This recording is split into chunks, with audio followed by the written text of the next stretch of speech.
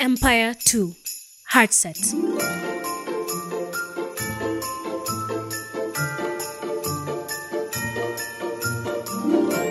To define heart set, I am driven to a quote from the novel The Little Prince, which is a fantastic one to pick up for the holidays because the kids will love it and so will the big people. So in case you're looking for a book, which you should always be anyway, this is a good one. And now, here is my secret. A very simple secret. It is only with the heart that one can see rightly. What is essential is invisible to the eye. I am constantly in awe of people who explain complex ideas so simply because as in The Little Prince, that is exactly what your heart set is. It is how you feel the world. Your emotional connection with life, nature, people, everything. That is your heart set. That is what people on the streets like to call EQ, which is an abbreviation for emotional quotient, completely different from IQ, intelligent quotient, which has more to do with learning and comprehension abilities. Emotional intelligence is the ability to process emotions, your own and those of others. This is becoming increasingly in the world that we live in because right now, especially like in recruitment, more and more I'm seeing recruitment tests coming in to test issues of emotional intelligence, and they're telling you that you need to do an analysis while you're interviewing a candidate for a job. Like you need to check whether this person can adjust to certain situations,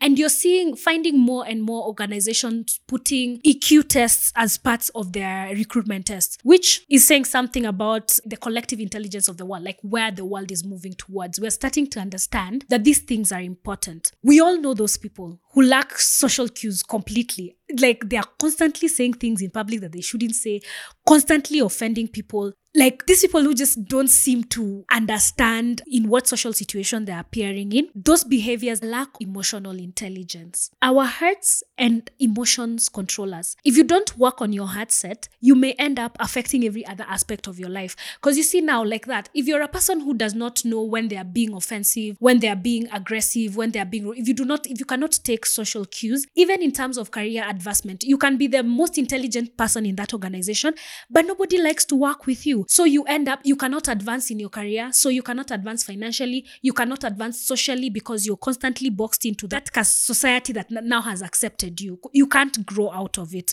if you do not look into it. If you're a nasty person, even socially, people don't want to include you in things because you're just bringing in this attitude. You're just this person who's constantly saying the wrong things in the wrong times. So you see, it affects all areas of your life. Working on your heart set, therefore, is vital to the overall growth of your emotional intelligence. According to Daniel Goleman, who's an American psychologist, and he's one of those guys who popularized the ideas of emotional intelligence. He's talked and written extensively about it. And according to him, there are 5 critical elements to emotional intelligence. So as you're thinking about your heart set, as you're meditating on this idea, these are 5 things that you can think about. Self-awareness, which we've talked about here before and might venture into again we will venture into in the near future because we will definitely be dealing with heart set issues on this podcast in the coming year. Self-regulation, which is just to say self-discipline, which is the absolute holy grail when it comes to mastery. Even just showing up to do the work, being consistent with it, all of those things require a very high level of self-discipline. With this one, there will be a whole deep dive, so just stick around again.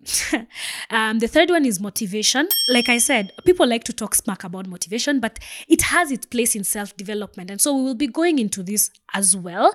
Maybe how to use it as a tool, but also when to stop the meditation and start the implementation.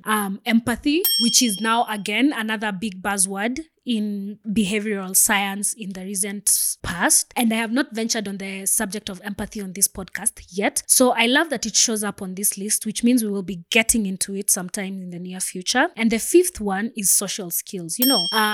What social situations give you anxiety? Why? How can you begin to deal with that? Do you need therapy? Do you need someone to coach you out of it? Whatever you need to do, start to notice these things about yourself. Start to think about it. Get yourself out of or into whatever it is that you need. So these are the things to think about this season as you meditate on how your heart is set up and how that is helping you go after your best life. This is also where I need to do the most work. And I was fortunate enough to just very recently attend a talk by a fantastic lady who talked about the art of reframing and taught us this happy new formula for dealing with situations that get emotional for you. So while the talk was given in the context of work, the formula is applicable everywhere, and I cannot wait to test it out and tell you all about it when we resume normal programming on on this podcast.